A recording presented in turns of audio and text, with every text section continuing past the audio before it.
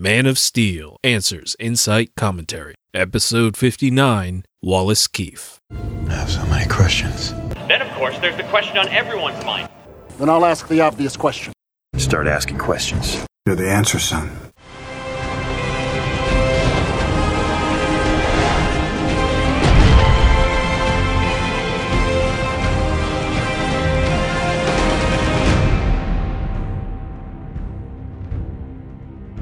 Welcome to Mosaic. I'm Doc, and I cover a mosaic of topics for fans who love the Man of Steel and look forwards to the future while learning from the past. In this episode, Wallace Keefe, Little Red Notes, and Lex Luthor's Confession.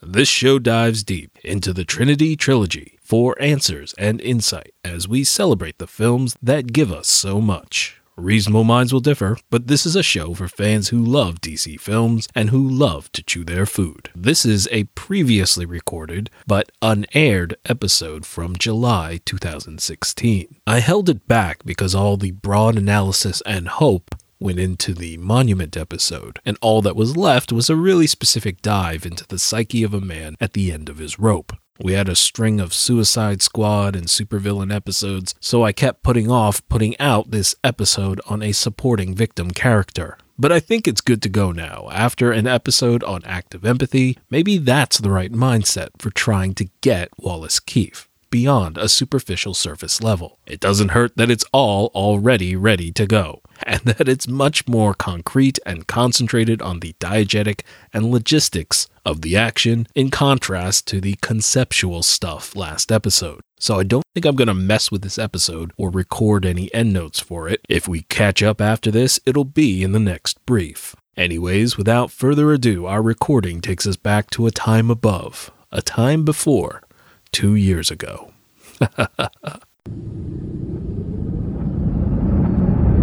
This episode addresses some of the confusion surrounding Wallace Keefe and the timing of Lex's plans and intentions. With respect to Suicide Squad, being busy has kept me from getting hit with the marketing blitz, so I'm just going to go with that and watch it fairly fresh. Of course, all my intentions are subject to change, but nothing planned until the film premieres for now. Incidentally, anyone else out there researching upgrading to 4K?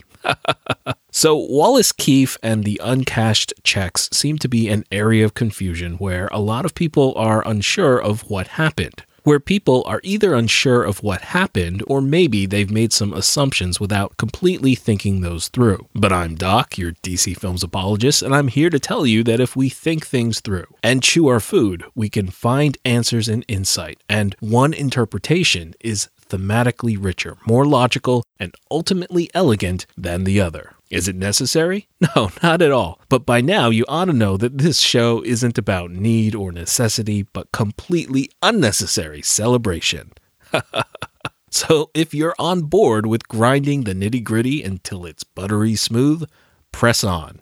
We'll start with what we know, as fact, objectively observed in film. Then, we'll explore the assumptions that each theory requires. For a moment, do your best to empty your mind of assumptions and insistences on what you think has to have happened behind the scenes. And let's review what we know to be fact. Because ultimately, we're going to be talking about different sets of beliefs springing from the same set of facts or evidence. And it's the same kind of thing a judge or jury has to take into consideration when weighing the facts of a case. The prosecution and the defense both use the same facts to tell two different stories, two different theories of the case, and it's up to the jurist to decide which narrative makes more sense. More on that in a bit. First, let's start with the uncontested evidence. Let me read you a concise summation of Keefe's story from The Art of the Film. Quote, while he was a security guard at Wayne Financial in Metropolis, Wallace Keefe became a double amputee after being gravely injured during the Black Zero event. The incident left him a broken man with little to live for except for one thing. He's built up all this hatred and aggression towards Superman, says actor Scoot McNairy. He's got newspaper clippings all over his wall. He just wants to take Superman down because he's lost his legs and he's lost his family and he's lost his job and his life sucks. He blames Superman for it. It's a fixation that eventually leads to Keefe testifying at a fateful hearing before a committee of the U.S. Senate. Back to our facts, we also know Bruce Wayne helped him out of the rubble. Mr. Wayne! I can't feel my legs. I can't feel my legs. We need help over here. Help me. Like, I can't feel my legs. You're gonna be okay. You hear me? Wallace? What do they call you, Wally? Huh? You're the boss.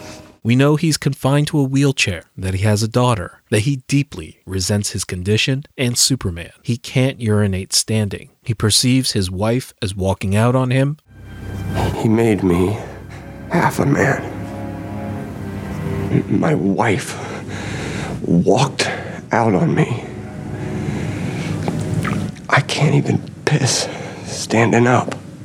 We learn that Bruce Wayne has set up a Black Zero Victims Fund, which issues a monthly check to Keefe. These checks are not cashed. Then, after the African incident controversy, which makes the news, Keefe goes to Heroes Park and vandalizes the Superman statue with False God in red spray paint. Keefe's arrest is broadcast on the news, where he shouts, "I work for Bruce Wayne." Hey, are you guys watching this? Emergency responders quickly created a precautionary perimeter around Heroes Park while they brought the man down from this beloved monument. The suspect has been identified as Wallace Vernon Keefe. I work for Bruce Wayne! I work for Bruce Wayne! He'll be arraigned on charges of vandalism, resisting arrest, and the felony charge of making terrorist threats. That carries up to 40 years in prison. Poor son of a bitch. Hours, Metropolis News 8. After Lex's import license is denied, Keefe is mysteriously bailed out and returns to his home to find Lex waiting with a motorized wheelchair. Who the hell are you?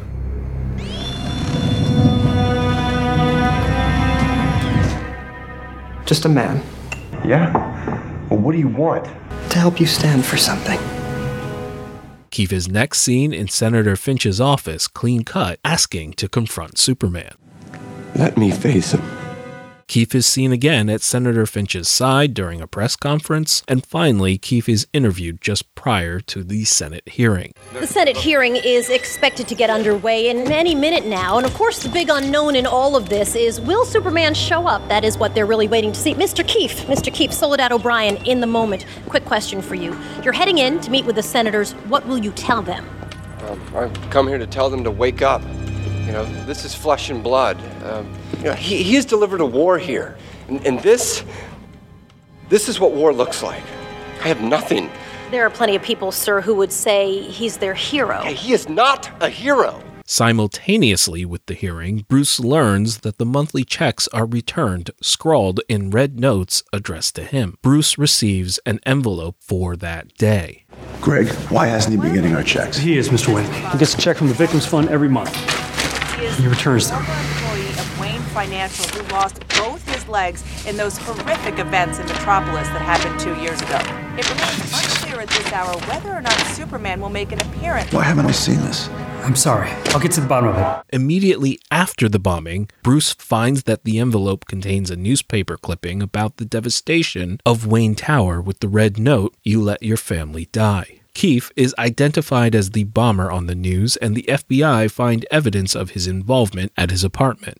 Capitol Police are confirming to CNN that the suspected bomber is Wallace Vernon Keefe. Now, these sources have gotten the explosive device into the hearing by concealing them inside his wheelchair. Now, one FBI official familiar with this case told me they found, quote, a jackpot of bomb-making materials inside Keefe's apartment. What they need to determine now is whether he had any help in the planning and execution of the bombing.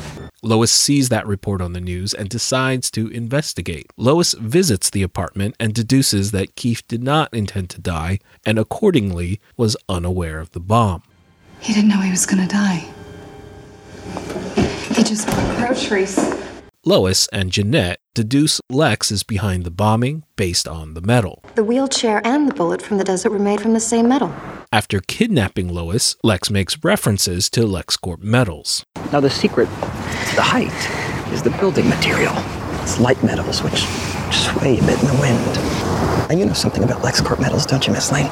Lex makes reference to the red notes, the bombing, and the last red notes message to Superman.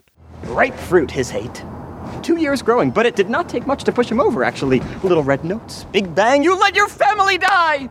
Okay, so those are the essential facts that any theory of the case has to line up with. It's important to pause and distinguish between immutable facts and malleable interpretations or assumptions. A persuasive theory won't contradict the facts, but can present alternative interpretations, even inconsistent ones. For example, fact: Jack legally drove through the light. Interpretation: Jack drove through a green or yellow light. The theory that Jack drove through a yellow light is inconsistent with Jack driving through a green light, and in actual fact, it had to be one or the other. But it's fair and reasonable to propose both theories in the alternative because neither contradict the fact Jack legally drove through the light. And note that the interpretation is also embedded with countless unspoken assumptions. Likely, you imagined that Jack drove a car on a road in the US through a working traffic light. Less likely, you considered Jack at a broken light, or considered more outrageous interpretations like Jack performing stunts in a spotlight or going through the light of a flaming hoop.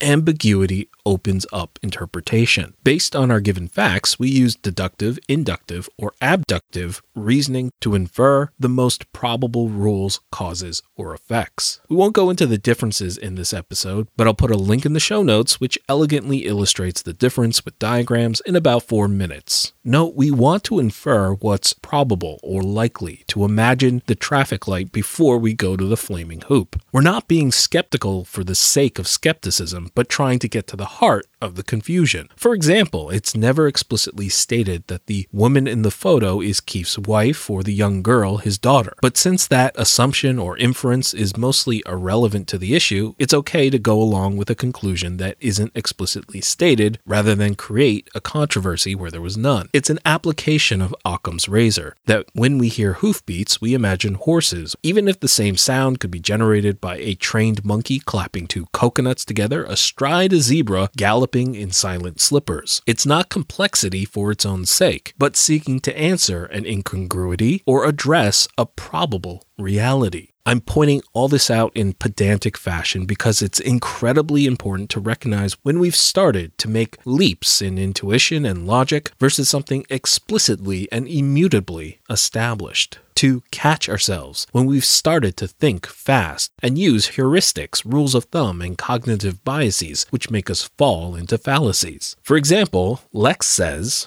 "Ripe fruit, his hate.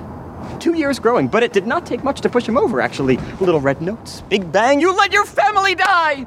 In fact, Lex never explicitly says, "I provoked the Batman, I did it for 2 years, I did it by writing notes on return checks, I did it with the Senate bombing, and I am responsible for the final note saying, 'You let your family die.'" Instead, most of that is just reasonably inferred. However, are those particular and specific inferences necessary or even supportable? I don't think so, at least not without added nuance. And we can really start to parse the statement, context, intent, and interpretation, but that's better saved for the end, once you understand both theories and can interpret it under both lenses. So I have 4 big goals for this episode. Goal 1 is to show you that the theories overlap more than you think. Goal 2 is to expand your understanding of Keefe's psychology and the plausibility of his actions. Goal 3, to show you why Lex intercepting checks is less probable. And Goal 4, to give you greater insight into Wallace,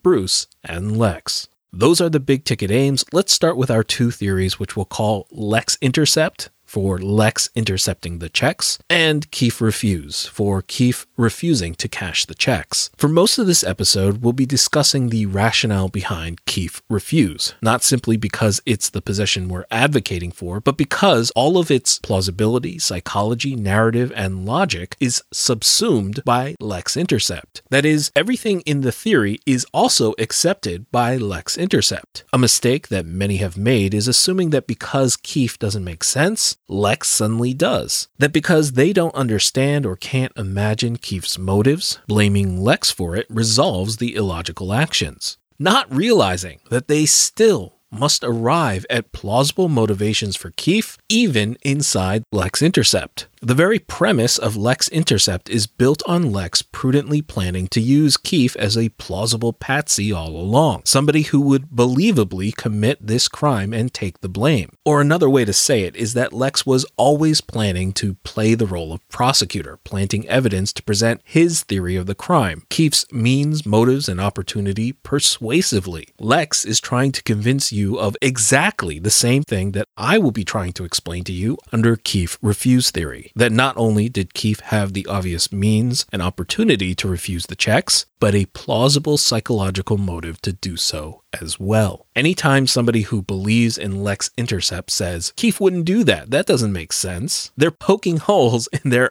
own theory, because that's saying that Lex planned to present an implausible scenario. One that Keefe wouldn't do, that doesn't make sense, and one which the people in Lex's world would reject. And thus, he's a poorly planned patsy, completely contrary to the entire point of the theory, to show that Lex is a mastermind. It's also an errant estimation of probability. If we were to draw out our sets of possibility as a Venn diagram, one set is all possible actions Keefe may take, one set is all actions the public believes have a plausible motive for the actor to do, and the final set are actions that are in Lex's interests, which he could and would plan to do. Under Keefe refuse theory, we only have to find the intersection between Keefe's possible actions and what you might find plausible. And one of my goals in this episode is to increase that intersection and understanding. However, under Lex Intercept, all three sets must intersect and is therefore necessarily, mathematically, and logically a smaller subset of possibilities than Keefe refuse. So forgetting the math terms for a bit, in English, while Keefe refuse theory only has to make sense to Keefe to work, Lex Intercept has to make sense to the public. In other words, what they think would make sense to Keefe, and it has to make sense to Lex to work. And anytime you add more conditions to a general one, that makes it less probable, less likely. That said, our occasional inclination to assume otherwise is a cognitive bias known as the conjunction fallacy.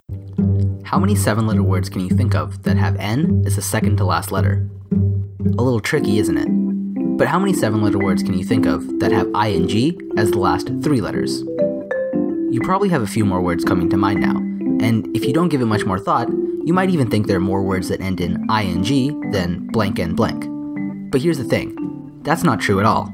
There are actually fewer words that end in ing. A lot fewer. Because ing words also have N as the second to last letter, but not the other way around. So you have words like falling, resting, and playing in both categories, but words like present, command, and examine are just in one. What just happened was a conjunction fallacy, when someone falsely assumes a combination of events is more likely than just one of the events. In this case, one might assume the combination of an I here, an N here, and a G here is somehow more common than just an N here. And this doesn't just apply to abstract letter games. In one study, when given information about a fictitious patient and a list of possible symptoms to match, doctors generally thought a combination of conditions was more likely than just one of the two by itself. This, of course, would be a false assessment. Looking at this Venn diagram, it's clear that the combination of symptoms is just a smaller subset of one of the conditions by itself. As a general rule in statistics, the probability of a conjunction of events is always less than the probability of just one of the events. For instance, flipping heads twice in a row is less likely than flipping heads just once. If it's that obvious, why are we prone to making errors like misjudging letters or, more importantly, misdiagnosing patients? The most compelling answer lies in our use of heuristics, small mental shortcuts we take to simplify our decision-making. The availability heuristic, for example, involves judging something's frequency based on how quickly it comes to mind, or how available it is in your memory. It's why you can so quickly judge the popularity of a song based on how frequently you hear it on the radio. But it can also lead to misjudgments, like when we become hesitant of flights after seeing a plane crash gain coverage on the news, without knowing what actual plane crash statistics indicate. And in the case of the letter game from earlier, it's why we overestimate the frequency of the ing words we're familiar with from our grammar lessons about verbs.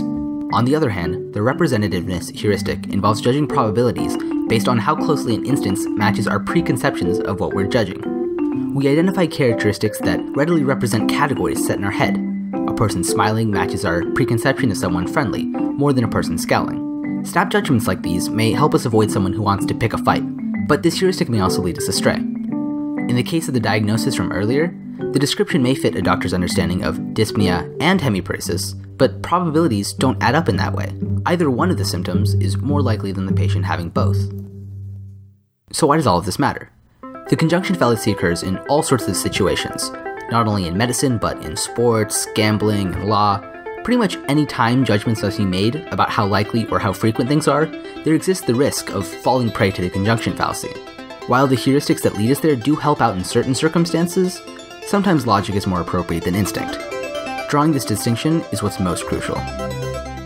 So as you can tell from that clip, we crave more detail, more information. But in truth, more detail and more information make the scenario less likely. All right, I'll put a link in the show notes for more information on the conjunction fallacy. Part of the reason that we're vulnerable to this fallacy is because we like to complete the story and create a picture in our mind. And the more details we get, the easier it is to paint a picture and fill in the details. And the tangibility of that ends up outweighing the mathematical truth that fewer limitations make an outcome more probable. So we're going to paint a picture in the alternative to help you overcome that cognitive bias. But before we get to that, let's see the picture that Lex Intercept paints and why it's initially and superficially satisfying. Basically, it gives us an impetus for everything. It's a silo that we can put all our facts into and a cause that we can blame. Lex intercepts Keefe's checks, and that triggers Keefe's downfall. Without money, his family leaves, and he lives in a sad space. Keefe becomes frustrated and radical, and that's why he vandalizes the statue, and that's why he made for a great patsy. It also explains why the notes to Bruce are so pointed and why Lex seems to take credit for them. It ticks a lot of boxes, which is why it's so easy to instinctively adopt at a superficial level. I fully expect and accept that this is probably going to be the majority interpretation of the film for most, and that's honestly okay. This show is not for them. It's for us, those who chew their food. Because when you sit down and think about Lex Intercept theory, for every element it answers, many more questions spring up in its place. Forget motive for a moment, and let's just assume that Lex is absolutely committed to this course of action. What are the logistics of Lex Intercept? What has to happen for this to come off without a hitch? Lex needs to be able to intercept the checks, obviously, and that one we can easily concede, right? Lex is powerful, he has minions, he conducts plenty of illegal activity. So what's one more on the pile, right? Next, Lex needs to keep Keefe from knowing Lex is intercepting the checks, right? Because if Keefe knows Lex is to blame, that kind of undermines the whole thing. So Lex either has to keep Keefe from ever knowing that the fund existed, or he has to cut Keefe off, but keep Keefe quiet.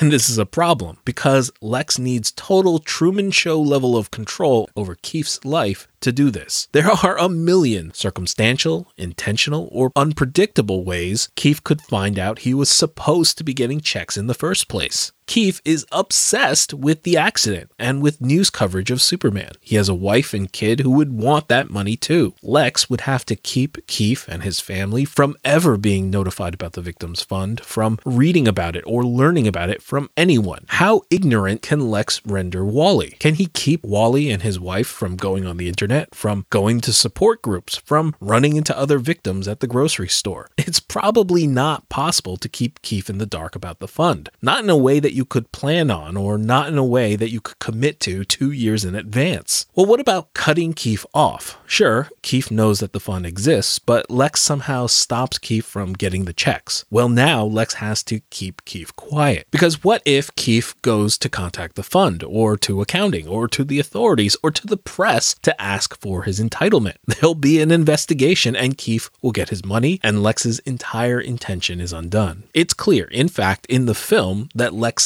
can't micromanage Wally. Lex can't stop him from blurting out, "I work for Bruce Wayne," on live national television. So Lex can't stop him from screaming, "Where are my victim funds checks?" and undoing his entire plan. If Wallace had yelled that out, that would have resulted in an investigation as to whether he had received his checks, and that would have been the end of Lex's 2-year patsy plan. So obviously Lex did not make that plan. More evidence that Lex can't micromanage Wally. Lex can't stop him from buying fresh groceries before a bombing masked as a suicide.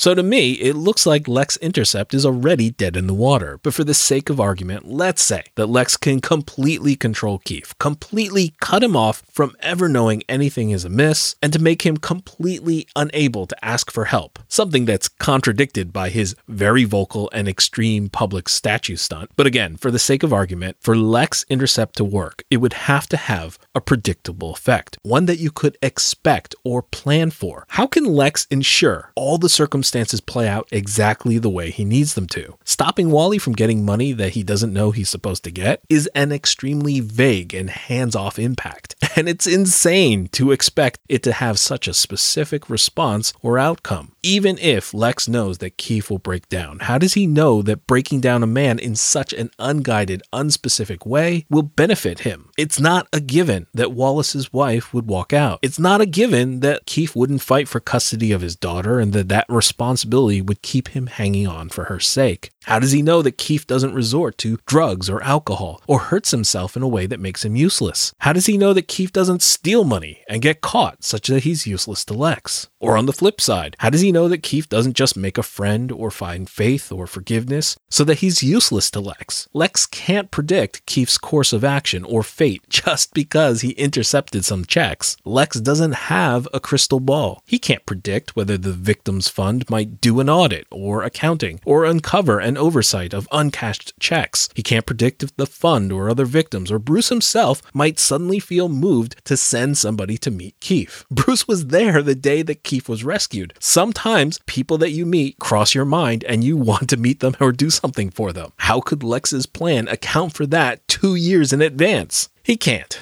It's absolute nonsense and bunk to believe that Lex could predict the outcome of all these events solely only by intercepting checks. It's ridiculous. It makes no sense. So if the logistics are a mess, let's move on to motivations. Let's move on to what Lex would want to do to achieve his plan. Note the contradictory motivations if Lex is behind rejecting the checks monthly with a message. Basically, that's something that calls attention to itself. Something that Lex doesn't want if he wants to keep Keith ending up as his patsy. But he also wants the checks to show a pattern, to establish Keith as a proper suspect. No one can predict that far or that reliably that simply denying Keith checks would make him the perfect scapegoat 2 years later. And what's the motivation? It isn't to provoke Batman to fight Superman because Batman is already intending to do it before he becomes aware of Keith's checks. Batman is already after the kryptonite, already planning to take Superman on without Wally. A showdown that's already on track. You Let Your Family Die only expedited the confrontation in accord with Lex's tightening time frame. Something started by Senator Finch rejecting his import license, an indication that the tide and tone was turning against him, shortening the window to the ship, limiting when he could still kill a stained Superman. Something he couldn't and wouldn't have known or planned for 2 years prior, when the checks started going out uncashed. Just hypothetically, what if Senator Finch not only granted Lex import license, but backed him wholeheartedly with everything the Senate committee could offer? In terms of motivation, 2 years prior, why would Lex be planning to bomb a committee that wasn't his enemy yet, hadn't disagreed with him yet, and indeed likely didn't even exist yet?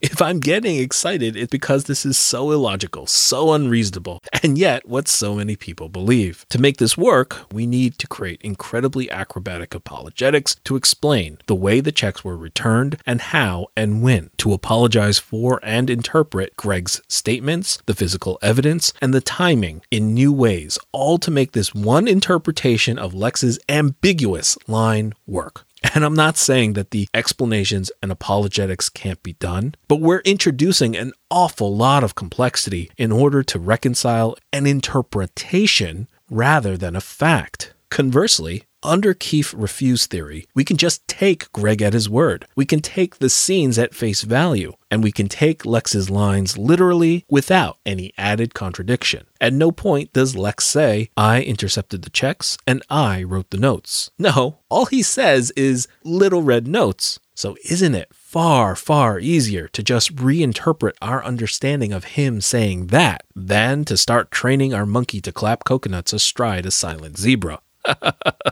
There are so many problems with Lex Intercept, I can barely contain all the objections to it. It just doesn't make any sense. So, what's the interpretation that does make sense? It's the one that the film actually presents, even if it's the one that makes us uncomfortable. And that discomfort comes in part from showing us how flawed and fragile and fallen we can be. It's the twist in the pit of Bruce's stomach when he reads that last note and believes that this was inside of Wally. We want Wally to be a wonderful guy and with his family, if not for Lex Luthor, to say that the devil made him do it. However, this universe has always confronted the audience with the uncomfortable and the fallibility of man. While we don't want to imagine Wally's fall without Lex behind it, is it actually unimaginable or inconceivable? Could Keith do all that he did up until he met Lex without Lex? Of course he could. Think about it. Take yourself back to the first time you watched it before we learned that Keith was a pawn. What was the narrative? What was presented in the film? Before Lois uncovers the truth or Lex claims responsibility, the narrative is that Wallace was just that disturbed,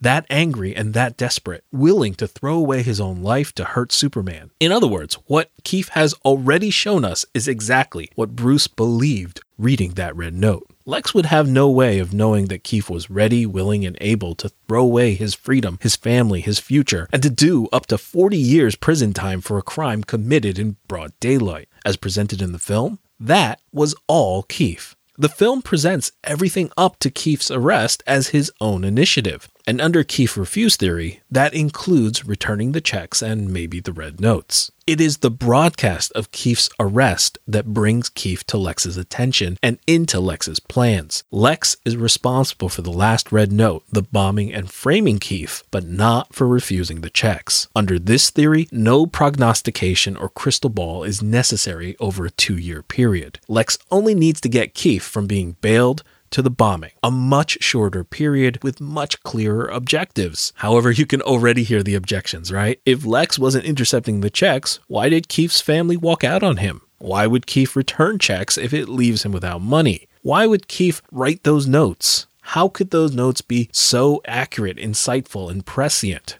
Why wouldn't anyone react to Keith's notes? Why did Keith say, "I work for Bruce Wayne"? How did Lex know about the notes? And if Lex didn't cause Batman's anger, how did he know Batman was angry? How do we make sense of Lex's lines then? Well, never fear, we have answers for all of it. And in the process, you'll gain greater insight into Keith, Bruce, Lex, and some ideas in the film. So let's take on that first question. I'll read the question, give a short answer, and then go into more detail. So question, if Lex wasn't intercepting checks, why did Keith's family walk out on him? Answer, Keith was too bitter, angry, and obsessed with Superman to move on. So as the art book says, the incident left him a broken man with little to live for except one thing. Not his wife and family, not income or recovery. When we see Keith months after the BZE, he's consumed by his hatred of Superman, and unfortunately he doesn't have the ability to channel it into an alter ego like Bruce can. He didn't need to throw anything at the cop, he didn't need to resist arrest, he didn't have to swear at Lex, he didn't have to be vulgar and go into urination with Senator Finch, and he couldn't help but bark his last words at the reporter. The way he places his family on the memorial wall seems almost a way of saying he's given up on them. He would rather risk 40 years to make this statement than try to get them back. If Keith was a man dedicated to his family above all else, even his wife walking out wouldn't strip him of his parental rights to see his daughter. He could have still fought for her if he wanted to, but we never see Keith put as much effort into reclaiming his family as he does bringing down Superman. He never uses the cameras or the press to call out to them.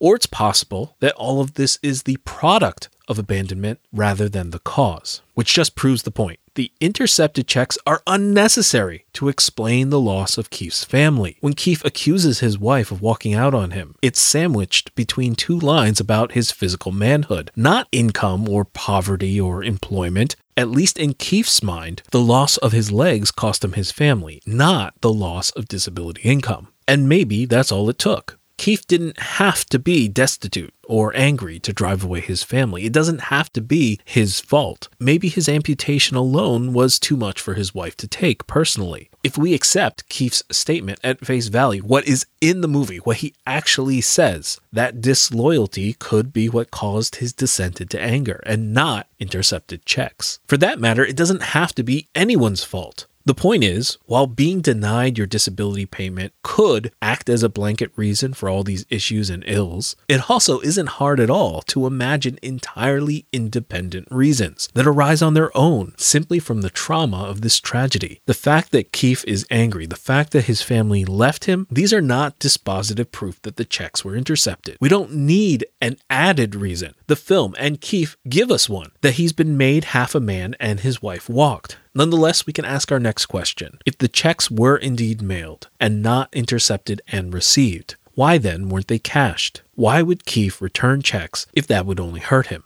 Question, why would Keefe return checks if it leaves him without money? Answer, Keefe cares about the message more than money and is willing to act against his own self-interest. Before we unpack that, let's take a moment to look at who Keefe is. He's a blue-collar security guard in the financial district. His job is to stand guard and provide a sense of security, but it also isn't exactly a high-risk job, and he's surrounded by people with money. It's not like he's following an ambitious career path with a lot of growth potential, or one filled with honor or self-sacrifice. It isn't about prestige or riches. This is just a job, and presumably he's okay with that. Money isn't his highest priority, even if it's important. We've already seen that Keefe will do things that he knows will hurt him for the sake of his message. We've already seen that he's willing to risk 40 years in prison just so he can spray paint false god on Superman. If it's about money or income or self-interest, isn't returning a few checks far less costly than the one thing we've unambiguously see him do on his own accord? You're gonna miss out on a lot of income if you're a convicted felon and sentenced to 40 years prison time. So arguing that Keefe couldn't or wouldn't return a check because of the harm that it would do to himself or the benefit that it would deny him is something that we've already seen is untrue. His method of declaring false god was especially self-destructive. He made no effort to try to get away with it, attempting to do it at night or at a site, or without law enforcement immediately present, all of which was further aggravated by resisting arrest. His message was somewhat coded and cryptic, and his statements yelled to the police inexplicable and unclear. It's not like false god clearly unpacks into Superman brought us war, or I work for Bruce Wayne conveys something to rally behind. Even his biggest and boldest action isn't entirely prudent, isn't entirely clear. So why then would that be the expectation with respect to the checks? Perhaps because with the statute, there's at least a motive, a message to rationalize the self-harm. What was Keefe's message with returning the checks or the red notes? Question, why would Keefe write those notes? Why would Keefe use checks to send the message? Answer, Keefe thinks Bruce speaks only in money and is angry Bruce isn't anti-Superman. Keefe's final words are also his clearest. I've come here to tell them to wake up. This is flesh and blood.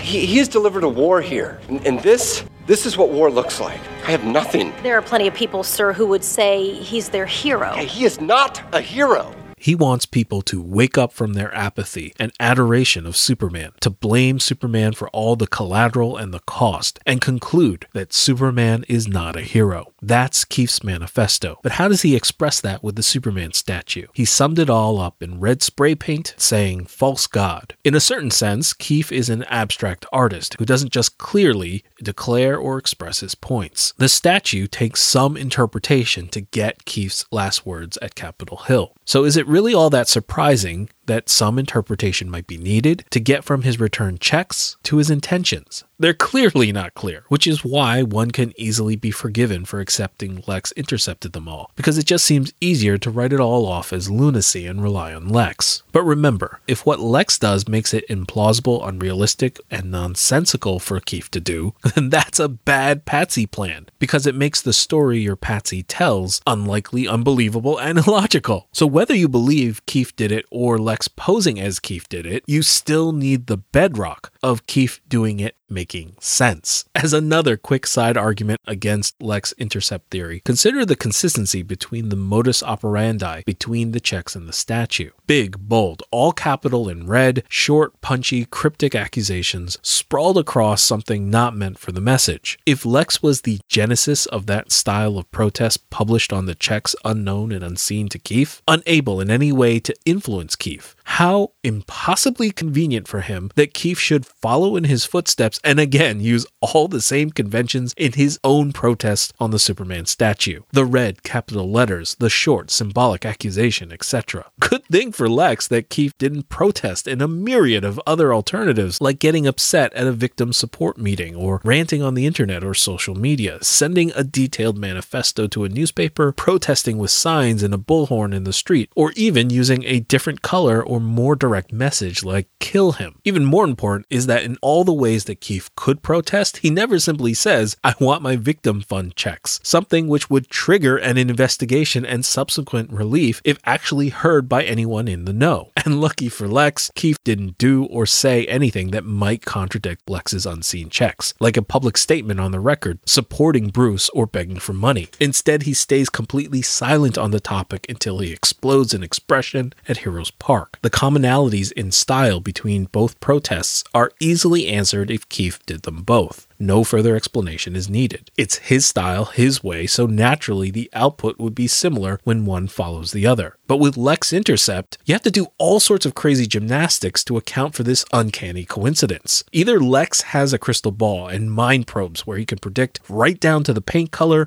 what kind of protest Keefe might do in the future, or otherwise he's post-dated the evidence and found a way to retroactively plant it backwards in time. I'm being a little sarcastic, of course, but the point is we're getting further and further away from what the story directly tells us and what's more plausible, and not taking the film at face value. But I'm getting off track. Let's get back to why Keefe is angry at Bruce and why he uses checks. Keefe says what he wants in his interview. He wants the people in power, like the government, like Bruce, to see Superman as an enemy, to wake up and get angry. But what did Bruce do? Bruce betrayed Keefe. Bruce is the boss. As he goes, so others will follow. Bruce was victimized by Superman, like Keefe. But as far as Keefe can tell, Bruce isn't angry. He isn't awake. His eyes are closed. He's blind to the cost in flesh and blood and not just dollars and cents. Bruce is just burying the victims by buying them off, then rebuilding and moving on as if nothing happened. There's no anti-alien initiative against Superman coming from the boss, just money. This idea is consistent with the use of checks, mentioning blindness, mentioning ghosts, and Keefe screaming, I work for Bruce Wayne during the arrest. As a quick thematic aside, Keefe as the ghost in a revenge play makes more sense and works better if he's actually the scribe of the checks, rather than if it's Lex posing as Keefe. But that's neither here nor there with respect to the internal logical consistency of the story. If Keefe protests in an abstract way as an abstract artist, let's look at interpreting Keefe's use of checks. With the Superman protest, Keefe went right to vandalizing a point of honor and pride and identity. It's a statue in Superman's honor in the middle of Heroes Park. Humanity's acknowledgement of their regard for Superman. With the checks, consider how everyone refers to Bruce Wayne. Billionaire Bruce Wayne has more hits than the next 5 adjectives tied to his name combined, be it CEO, philanthropist, playboy, etc.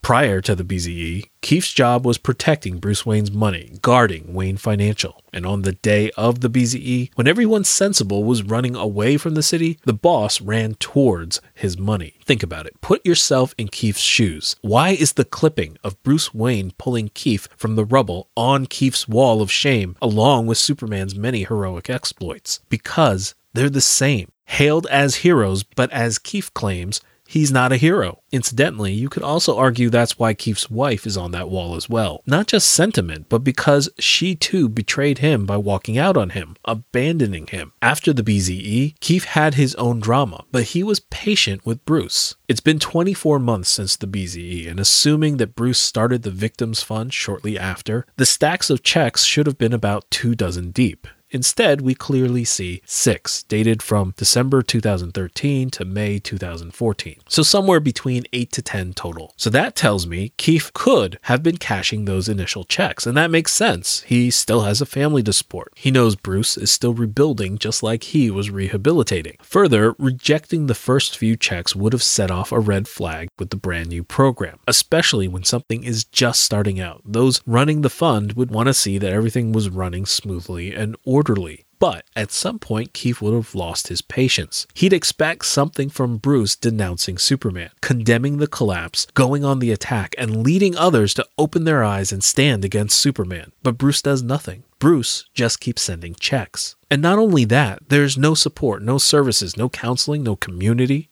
just another check. And Keefe thinks that Bruce is blind. And he's actually right. Bruce is blind. The dramatic irony of this, of course, is that Bruce's grudge is just as great as Keefe's, only he intends to kill Superman directly rather than through others. If Bruce could have shared that intent with Keefe, just imagine how that would have calmed him. However, Bruce's rage as Batman not only renders him especially cruel and callous to criminals, but insensitive to those he ought to be helping. When Wallace laments his woes on camera, Bruce's response isn't, why hasn't his support group helped him? Why hasn't his counselor or therapist reported in? That's because Bruce never thought of those kinds of solutions to help his company family. He doesn't think about emotional problems emotionally. Instead, he immediately wonders why Wallace hasn't been compensated. As if somebody with money couldn't have these issues. And as if the money Bruce sent should have made Wallace whole. His first diagnosis was also his only response. Greg, why hasn't he been getting our checks? Again, in other words, if Keefe had been getting our checks, he wouldn't have these issues. And it's interesting to see a lot of the audience go along with Bruce's reasoning, being blind and missing the point just like Bruce does. That surely no one could be as angry as Keefe if only somebody had cut him a check. And because of that, so many leap to the erroneous conclusion that Keefe's behavior is because of Lex intercept theory. Isn't it entirely plausible to have all the money in the world and be just as angry and as bitter as Keefe? If you're not with me, pause and think about it. Isn't it entirely possible to have all the money in the world and be just as angry and as bitter as Keefe? Right? Doesn't Lex demonstrably prove that possibility? Doesn't Bruce? Do you see now? Do you get it? Having money doesn't stop you from being angry. And yet Bruce thought that was the solution, and yet that only made Keefe more angry. When Keefe says, I have nothing, why would Bruce immediately take that as meaning Keefe's bank account and bottom line? Isn't a man who lost his family and limbs and livelihood entitled to say something like that, even if he has money? When Wallace Keefe lost his legs, his manhood, his family, his identity, his ability to stand, all Bruce did in response was cut a check. To somebody as twisted up in anger as Keefe, what kind of message does that send? As long as you have money, you're okay? Not grief counselors, not a new job, not prosthetics, not support, not even revenge. Just money. Something Keefe never cared about, given his unambitious day job. Bruce is blind. Now, I know this seems like a lot to lay on Bruce, but let's look at a real-life, real-world example of reparation. The following clips are about Daryl Cannon, an innocent man tortured into giving a false confession. Daryl went to trial in 1984. He tried to get his confession suppressed, but he couldn't. He was found guilty of murder, and he was sentenced to life in prison, based on a confession that the police had tortured out of him. Here's what emerged. For 20 years, a group of Chicago police officers known as the Midnight Crew banged on doors and took men from their homes or snatched them from the street and threw them in cars and tortured them. And the city knew about this for years. But over time, the tide of stories made it impossible to ignore. Some of the men won new trials and were released, and Chicago was left with this huge question. How do you make something like this right? They'd served their full sentences, and so much time had passed that the statute of limitations had run out. They couldn't sue the city. They'd need another option. They settled on $5.5 million, split evenly among 57 torture victims. Each man got $100,000, including Daryl Cannon, who was tortured with the cattle prod. 20 years in prison. All he lost and the city gave him $100,000. When I met him, he had about $9,000 left. Daryl is old friends with one of the other torture victims, Ronald Kitchen. That's the guy who sued the city and won $6 million. And I asked Daryl and Ronald if they'd be willing to talk to each other about the money. They agreed, so we set up a phone call. You went through kind of the same experience, but Ronald sued the city and got more than $6 million, and Daryl got $100,000. Does it ever get weird for you? People think that you get $6.7 million. They feel that the city done paid for, but like I always say, it's not about the money. No matter, cause it's not about how much money you get, because the things that was taken away from you, you can't buy it with money. Daryl, you don't feel jealous that Ronald got $6.7 million? Look, Father, I have told him they should have gotten more than $6 million. And I meant just that. The money didn't make or break me in no shape, form, or fashion. And it is not something that I dwell on and wish that it was more. I talked to a handful of men who got the reparations money. Most said they spent it on mundane things and necessities, like furniture, mortgage payments. When I asked if it was enough, they all said basically the same thing. Your question is crazy. Of course it's not enough. Nothing could ever be enough. Asking about numbers is missing the point. The guys are going to get a couple of other things. Free community college for them and their kids and their grandkids, job training, psychological counseling. But there is one other thing that Daryl would like, and that has to do with the men who tortured him. You know, my lawyers don't like for me to say what I'm getting ready to say, but I still say it anyway. And that is, I cannot stand the air that they breathe. I hate them just that much. And if he got a chance to be in the same room with them? I would love to use a caliper on any one of them. You wouldn't? Yes, I would.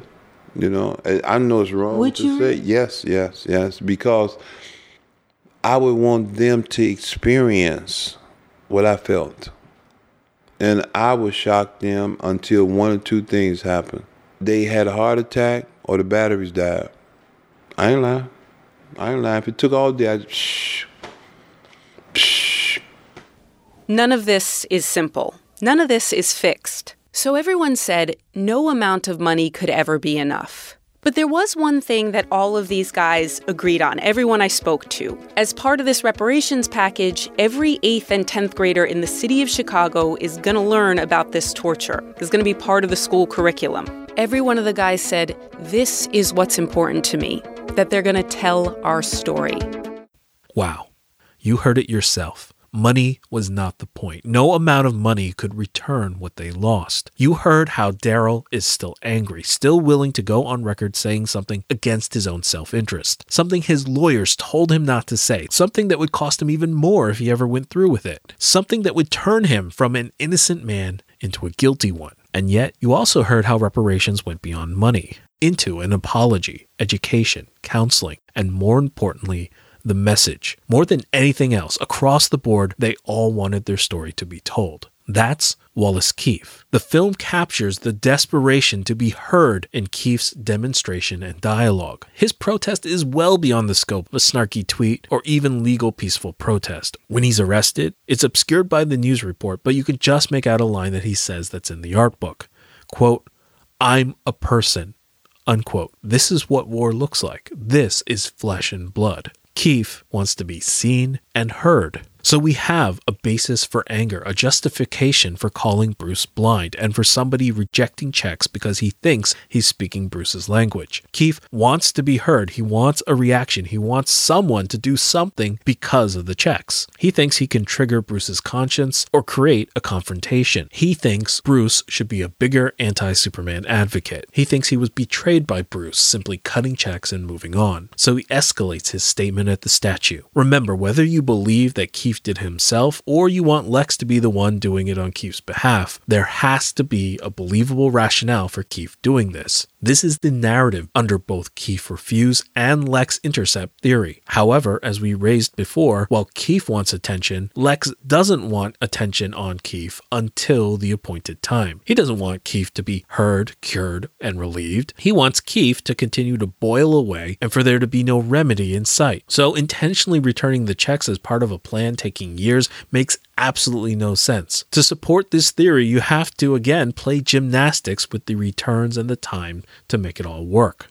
Now, going back to Keefe as the actual one returning the checks, why wouldn't anyone do anything? Well, it's not illegal to decline money, and the messages are largely nonsensical. And maybe someone was simply insensitive because that was the attitude from the top down. We help these people with money. That's all we help these people with. If they don't want the money, they don't want the help we provide. Ultimately, we don't know. Greg says as much. And note, reasonably, there wouldn't be anybody to complain, even if there was somebody to follow up or investigate. Keefe is the victim of his own protest, so he's not about to go anywhere or do anything about not getting his checks because he knows their disposition. He's the one sending them back. And even if the victim's fund contacts him or asks him if he's sure or if he needs anything else, Keefe himself will confirm their concerns. He'll tell them where they can shove their money and that he needs a meeting with Mr. Wayne, and they will politely hang up on their end and ignore the issue for another month. Contrast this against Lex being the one to return the checks. Again, it's not illegal to decline money, but it is illegal to intercept it from an expectant party. Here, Keefe wouldn't know why he isn't getting the checks. He wouldn't know why other victims were getting benefits when he wasn't. He would have cause to be angry and to complain, and he would ask for his checks. He would go to the authorities. He would investigate because he isn't the cause of his own misery. Similarly, Keefe couldn't or wouldn't confirm any of the issues if the victims fund ever reached out to him. If they asked, "Are you really sure you want to return this?" or "This message is disturbing. Is there some way we can help?" Keefe would not have any clue what they were talking about. An investigation would ensue and the entire plot would be undone.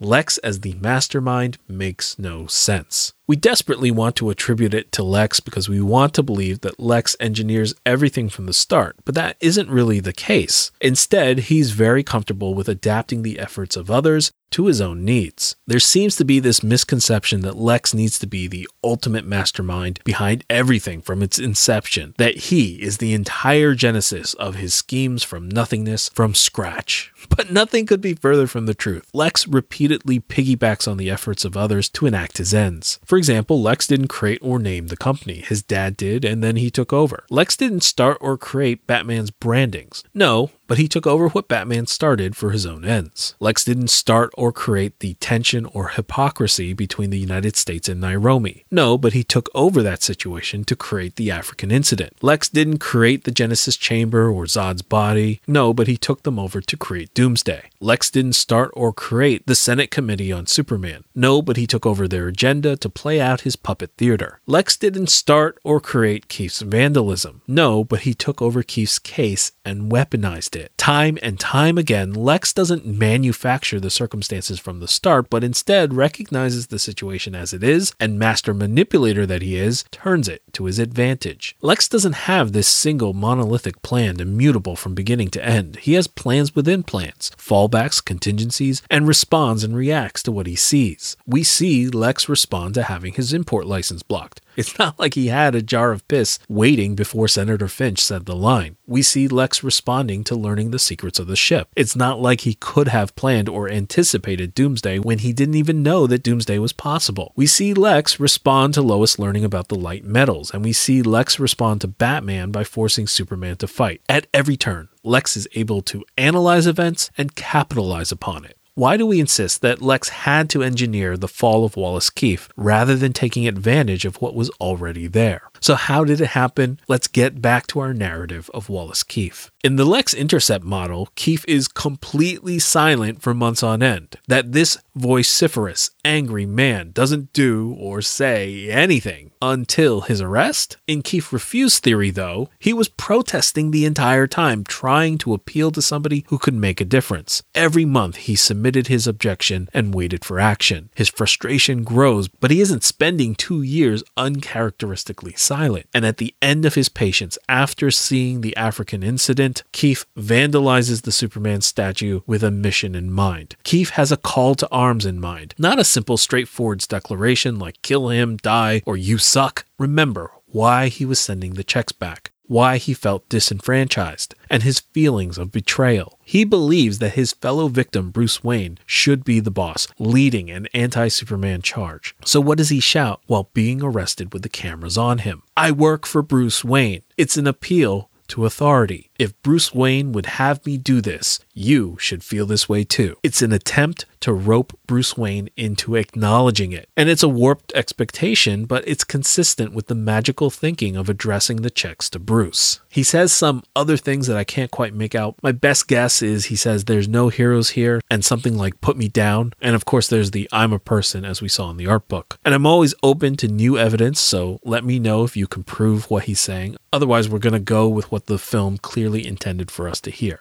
There are some other interpretations, and let's just quickly go through them. I work for Bruce Wayne. Bruce, please use your power to get me out of this. Or, I work for Bruce Wayne. Bruce, why aren't I getting my checks? Well, neither of these make sense in terms of timing, right? If you think Bruce Wayne is going to help you, why would you wait until now to ask for help? Surely you could have asked for help protesting Superman sooner instead of waiting for an arrest to ask for legal aid. Unless, as in Keefe refuse theory, you've already been asking Bruce to step in all along, and this was just a final escalation. In other words, like I said, Keefe isn't expecting Bruce to step in, he's expecting others to take it as if Bruce endorses this. By the same token, if you thought you were owed checks, why would you wait 20 months to ask for them in this way? Hint, you wouldn't, right?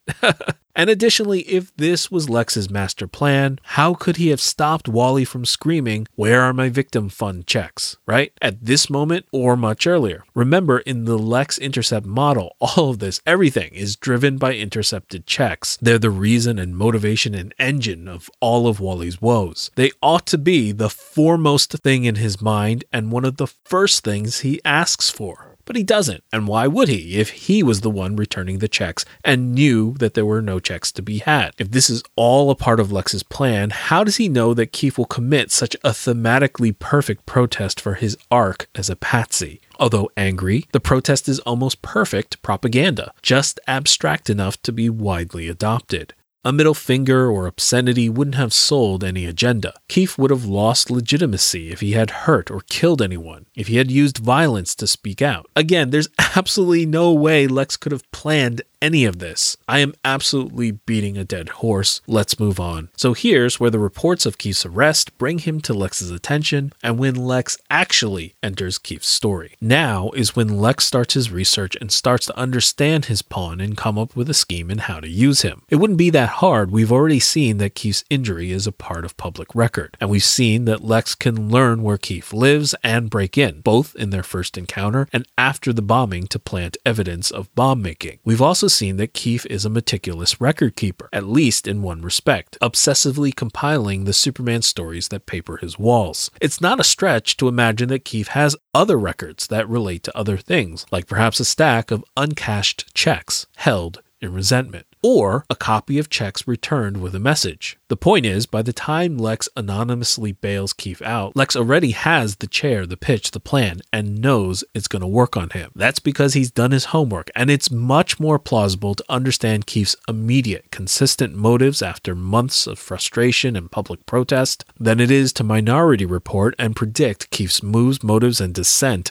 during an 18-month downward spiral. 3 quick notes about the bailout. It was obviously anonymized. Lex was already planning to do what he planned to do, so it wouldn't do to be linked to Keefe's release as a matter of public record. Moreover, we can assume that Lex's bailout was anonymized because Keefe didn't get an answer he could connect to the stranger in his apartment. When he asked who paid, if the answer was Lex Luthor, then Keefe might be inclined to say, "You must be Lex," the first time they meet. The second note ties back to the motive for screaming, "I work for Bruce Wayne." Remember, in our theory, it's an attempt to rope Bruce into his mission. So you might imagine a glimmer of hope when Keefe asks, who paid? Did it work? Was it Bruce? A last note about the line "who paid." It's obviously a sad line because the subtext there is that there is no one in Keefe's life he expects to pay his bail. Anyone named at that point would be a surprise to him. He has no one, he has nothing. From Lex's perspective, you can see why the statute stunt makes Keefe a perfect patsy. Like we said before, Keefe didn't do anything to distract from his message like using violence or obscenity. Keefe also showed conviction and enough self-destructive tendency that people could plausibly buy him as a bomber. That's something that Lex could observe and assess after the arrest, not something that Lex could predict or expect from the outset with the earliest check. So Lex does his homework. He does research, he perfects his plan, prepares his pitch, and when Keefe comes home, Lex is there waiting for him. We don't see what happens next, but I'm a little surprised how the void in the visuals so limits the imaginations of some. It's unlikely that Lex just walked out of the room and then Keefe spontaneously decides to go see Senator Finch, right? It's not like they just sat in the room silently, twiddling their thumbs, waiting for an appointment. No, of course not. It's obvious that they must have talked. And remember, under our theory, Keefe was trying to get the attention of his billionaire boss, but maybe another one would do just as well as long as their agendas aligned. Lex would have to disclose how he feels about Superman and what he expects or wants Keefe to say. This is the first and essentially only opportunity for Lex to shape any of Keefe's words. It's not like Lex could keep Keefe from blurting out anything that comes to mind. Lex doesn't want to raise Keefe's suspicions or say something Keefe would know that Lex ought not to know, and turn down the patsy position posing as a spokesman. Lex's pitch would obviously be what it obviously was. I saw you on TV, I was moved by your conviction, and I want to help. It wouldn't and couldn't be. I've been messing up your life ever since the BZE, and this is just more of that. So once again, the story that you'd expect consistently remains consistent with the Keefe refuse and not Lex intercept theory. To convince Keefe, Lex would have to have Keefe talk. Keefe would have to share more of himself than was shown in his arrest or his public record. And this would let Keefe know that he's being listened to and that they're on the same page. That Lex is learning about him through conversation and not because of some creepy research ahead of time. Even if Keefe didn't know that Lex had investigated him, isn't it possible that while they're getting to know one another, Keefe reveals the stack of uncashed checks or the copies of the checks with the red notes, saying, "This is where I am, this is what I've been doing all along," and Lex recognizing how he could use this. So if somehow you managed to still be with me, you've probably caught on that I've actually suggested alternative answers to how Lex learns about and exploits the uncashed checks under Keefe refuse theory. There are at least two ways that Keefe refuses the checks and at least two different ways Lex learns about it. Keefe could have refused to cash the checks but not written the red notes on them or returned them. Or Keefe could have written the red notes and returned them but kept a record of what he did. Then in either of those cases, Lex could have learned about what Keefe did, either in breaking in and researching, or as something Keefe discloses in their discussions together. My personal preference between these options is that Keefe wrote the red notes and kept a record, and that Lex learned about it during the research phase, but all four ways work depending on how you elect to interpret the dialogue. Depending on which one you choose, you can more easily allow Lex to take credit for the notes without being responsible for the intercepted checks, or you might understand it as parenthetically describing things that pushed Bruce over the edge without necessarily claiming credit. Regardless, Keefe agrees to Lex's pitch and is on board. He accepts the wheelchair, 3 suits, and an appointment with Senator Finch. The tragedy of this is that it proves that Keefe was willing to accept help from others. If Bruce had reached out earlier, had done something other than cutting a check,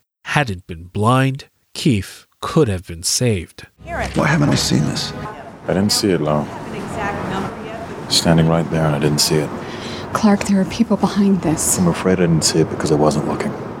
The motif of sight and blindness runs throughout this film. Wake up, couldn't see, didn't look, etc. It's the root of the word vigilante, and it could be its own show, not this one. But the next time you watch the film, make a note every time it's about eyes, sight, looking, and the like. I am running so long, I think I skipped some of the short answers. Let me just make sure I hit those too. So question, how could those notes be so insightful, accurate, and precise? Answer, everything could be plausibly written from Keefe's perspective. Remember, this is true even if you subscribe to the theory that Lex wrote all the notes, because even under that theory, Lex was writing as Keefe, with the expectation that Bruce would think it was Keefe. If you say that Keefe couldn't have possibly composed these notes, you're saying that Bruce Bruce couldn't have possibly believed that it was Keefe either, and that Lex messed up composing these notes. The film is filled with dramatic irony, so the additional meaning is just added value for the audience, not something that Keefe needs to be aware of in order to compose the notes. Question: why wouldn't anyone react to Keefe's notes? Answer: we don't know. Greg needs to investigate. It could be apathy from the top down. Question: why does Keefe say, "I work for Bruce Wayne"? Answer: trying to get Bruce involved and give his action authority. Question: how did Lex know about the notes? Answer: he broke in and saw them, or Keefe simply told him about them. Question: what was Lex responsible for?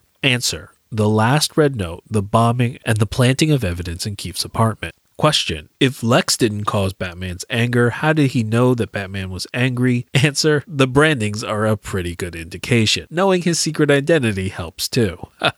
Question: how do you make sense of Lex's lines on the top of LexCorp Tower? Answer: take them literally, with as little added interpretation as possible. Okay, this is one that we need to go into just a little bit, because between the things that are more agreeable to flexible interpretation, to me, it's obvious that our understanding of these lines, as opposed to the sequence of events which requires Lex to have some sort of omniscient knowledge of the future and omnipotent control over Keefe's life, it's clear that the interpretation of these lines is the more flexible. So let's slow down just a little and look at these lines more carefully. Boy, do we have problems up here. The problem of evil in the world. The problem of absolute virtue. I'll take you in without breaking you, which is more than you deserve. The problem of you on top of everything else. You above all. Because that's what God is. Horus, Apollo, Jehovah, Kal-El, Clark, Joseph, Kent. See, what we call God depends upon our tribe, Clark Joe. Because God is tribal. God takes sides. No man in the sky intervened when I was a boy to deliver me from Daddy's fist and abominations. I figured out way back. If God is all-powerful, he cannot be all good. And if he is all good, then he cannot be all-powerful. And neither can you be. They need to see the fraud you are. With their eyes. The blood on your hands. What have you done? And tonight, they will. Yes. Because you, my friend, have a date. Across the bay. Ripe fruit, his hate. 2 years growing, but it did not take much to push him over, actually. Little red notes, big bang, you let your family die! And now, you will fly to him. And you will battle him. To the death. Black and blue. Fight night. The greatest gladiator match in the history of the world. God versus man. Day versus night. Son of Krypton versus Bat of Gotham. As the audience, we have the power to draw connections between what he's saying and what we know. But remember that Lex is speaking to Superman, who isn't exactly privy to the same information. Superman doesn't know what little red notes or "you let your family die" means to the same degree that we, Bruce, or Lex do. So already there's a disconnect between Superman and Lex here. It's almost as if Lex isn't speaking to Superman. Not to say that Lex is being nonsensical, it's clear that Lex often speaks just to hear himself talk. So the satisfaction may simply be entirely in his own understanding. Nowhere is this more apparent than in his interactions with Senator Finch, which are barely decipherable as normal dialogue unless you know what Lex knows. Even here and a few lines back, the dialogue could not really be considered an exchange. Lex launches into a monologue and basically ignores everything that Superman says for a solid 2 minutes. The first time he's directly responsive, he says, "Yes, I do." And even when Superman says, "What have you done?" Lex continues in his monologue as if Superman had said nothing. And even if we want to interpret it as Lex answering, he definitely doesn't for several lines. The answer to "what have you done" isn't and tonight they will. Yes, because you, my friend, have a date. Lex is still continuing and completing his thought. They need to see the fraud that you are. This is Lex's last opportunity to confront the cause of all his consternation and express himself, so he's less concerned with answering Superman's questions than he is with saying his piece. This disregard for normal social conversational convention is completely in character and keeping with what we've seen already. So while we naturally want to assume that Lex is answering Superman's question like a normal person would, Lex has shown us in his conversations that he's anything but normal. He ties up his thoughts in wordplay and obscure references solely for his own delight, like giving his mind something to play with in an otherwise mundane conversation. Do we really think Lois is getting anything out of those references to Jeopardy or Euclid's Triangle? That you should not pick a fight with this person is for their benefit and not his. He knows in mere moments Senator Finch will be dead, so is saying, "Do you know what the oldest lie in America is, Senator? That power can be innocent." Really for her benefit, for the sake of communication, or is it really for his own pleasure? Does he think that Zod's body is going to hear him say, "You flew too close to the sun, now look at you"? Are his final lines meant to be clearly understood by Batman? Or again, is Lex simply lording his own knowledge over others? So with this insight into Lex's style and pattern of speech, is it really so impossible for Lex to be on a different train of thought, a different wavelength, or an utterly different topic when he says the lines that seem to be the linchpin to the Lex intercept theory? Could it be that he isn't explicitly taking credit for all those things, but simply parenthetically listing those things which pushed Batman over the edge? What Lex literally says is, "But it did not take him much to push him over," actually. He does not literally say, "But it did not take me much effort to push him over," actually. So when Lex lists those things that pushed him over, they could include things that he's responsible for and things that he's not. It's purely semantic parsing, but you only get into trouble when you insert interpretation. When we insist Jack passed through a green traffic light instead of realizing that the light could have been yellow or broken or not a traffic light at all. There's nothing wrong with Keefe refuse theory if you read the lines exactly as written. It's only when you start adding assumptions and adding in interpretations that Lex has to be taking responsibility for the little red notes, which, by the way, he still can under Keefe refuse theory if Keefe stockpiled the uncashed checks without returning them. Not my preferred interpretation, but it's available if you absolutely can't let go of Lex writing the notes. Look, ultimately, does it really matter? Not really. The only reason to insist on Lex intercept is to allege that Lex planned to provoke Batman with the bombing 2 years prior. But the sole piece of evidence of such planning is the assumption that Lex intercepted the checks with that intention. So you can see where this is going. It's not an especially persuasive circular justification. And if you're not doing that, then this interpretation doesn't really matter. The position matters less than the process. You can completely disagree and have your reasons for differing, but the benefit is in the journey and discovery, in chewing our food and in turning over stones and uncovering new insights in the process. By taking the film at face value and addressing only inconsistencies, we have a theory of the film that gives us greater insight into Wallace Keefe, how his downfall was completely plausible up until his arrest without a mastermind behind it. And simply studying his life, his psychology, and his statements, we can better understand his anger, his betrayal, and his desperation. By treating Keefe's protests and comments and checks as if they were art, seeking answers and understanding, instead of simply dismissing them as insane ranting, we got insights into how he sees Bruce. And we got insight into Bruce's blind spot as a billionaire vigilante who solves all his problems with money or fists, either in gambling or fancy soirees, or in the Batsuit with fancy gadgets. He didn't see Keefe because he didn't look, which in turn illuminates the motifs and parallels about sight and blindness for future study. Then, instead of taking our assumptions about Lex's lines for granted, in attempting to reconcile them with Keefe's responsibility, we gained insight into Lex's style of non-communication and one-sided speech, intended almost entirely for his own ears. Looking for patterns in Lex's behavior, we found that he has a penchant for turning the efforts of others to his own advantage, rather than coming up with with everything from scratch, showing that he's completely comfortable piggybacking off of others, a trait that makes him well suited for future team-ups and co-villain roles. An opportunist and manipulator makes him someone easy to fit into any story. By reasoning things out, we figured out why Bruce was on that wall along with Superman and his wife. And apparently he hates Penn and Teller too. That's the 3 of Clubs. Ask me about it some other time. Okay, I know I've rambled on long enough. Thanks so much for listening. If you like what you heard, please review the show on iTunes and subscribe. I'm Doc, your DC Films Justice League Universe apologist, signing off. See you next time.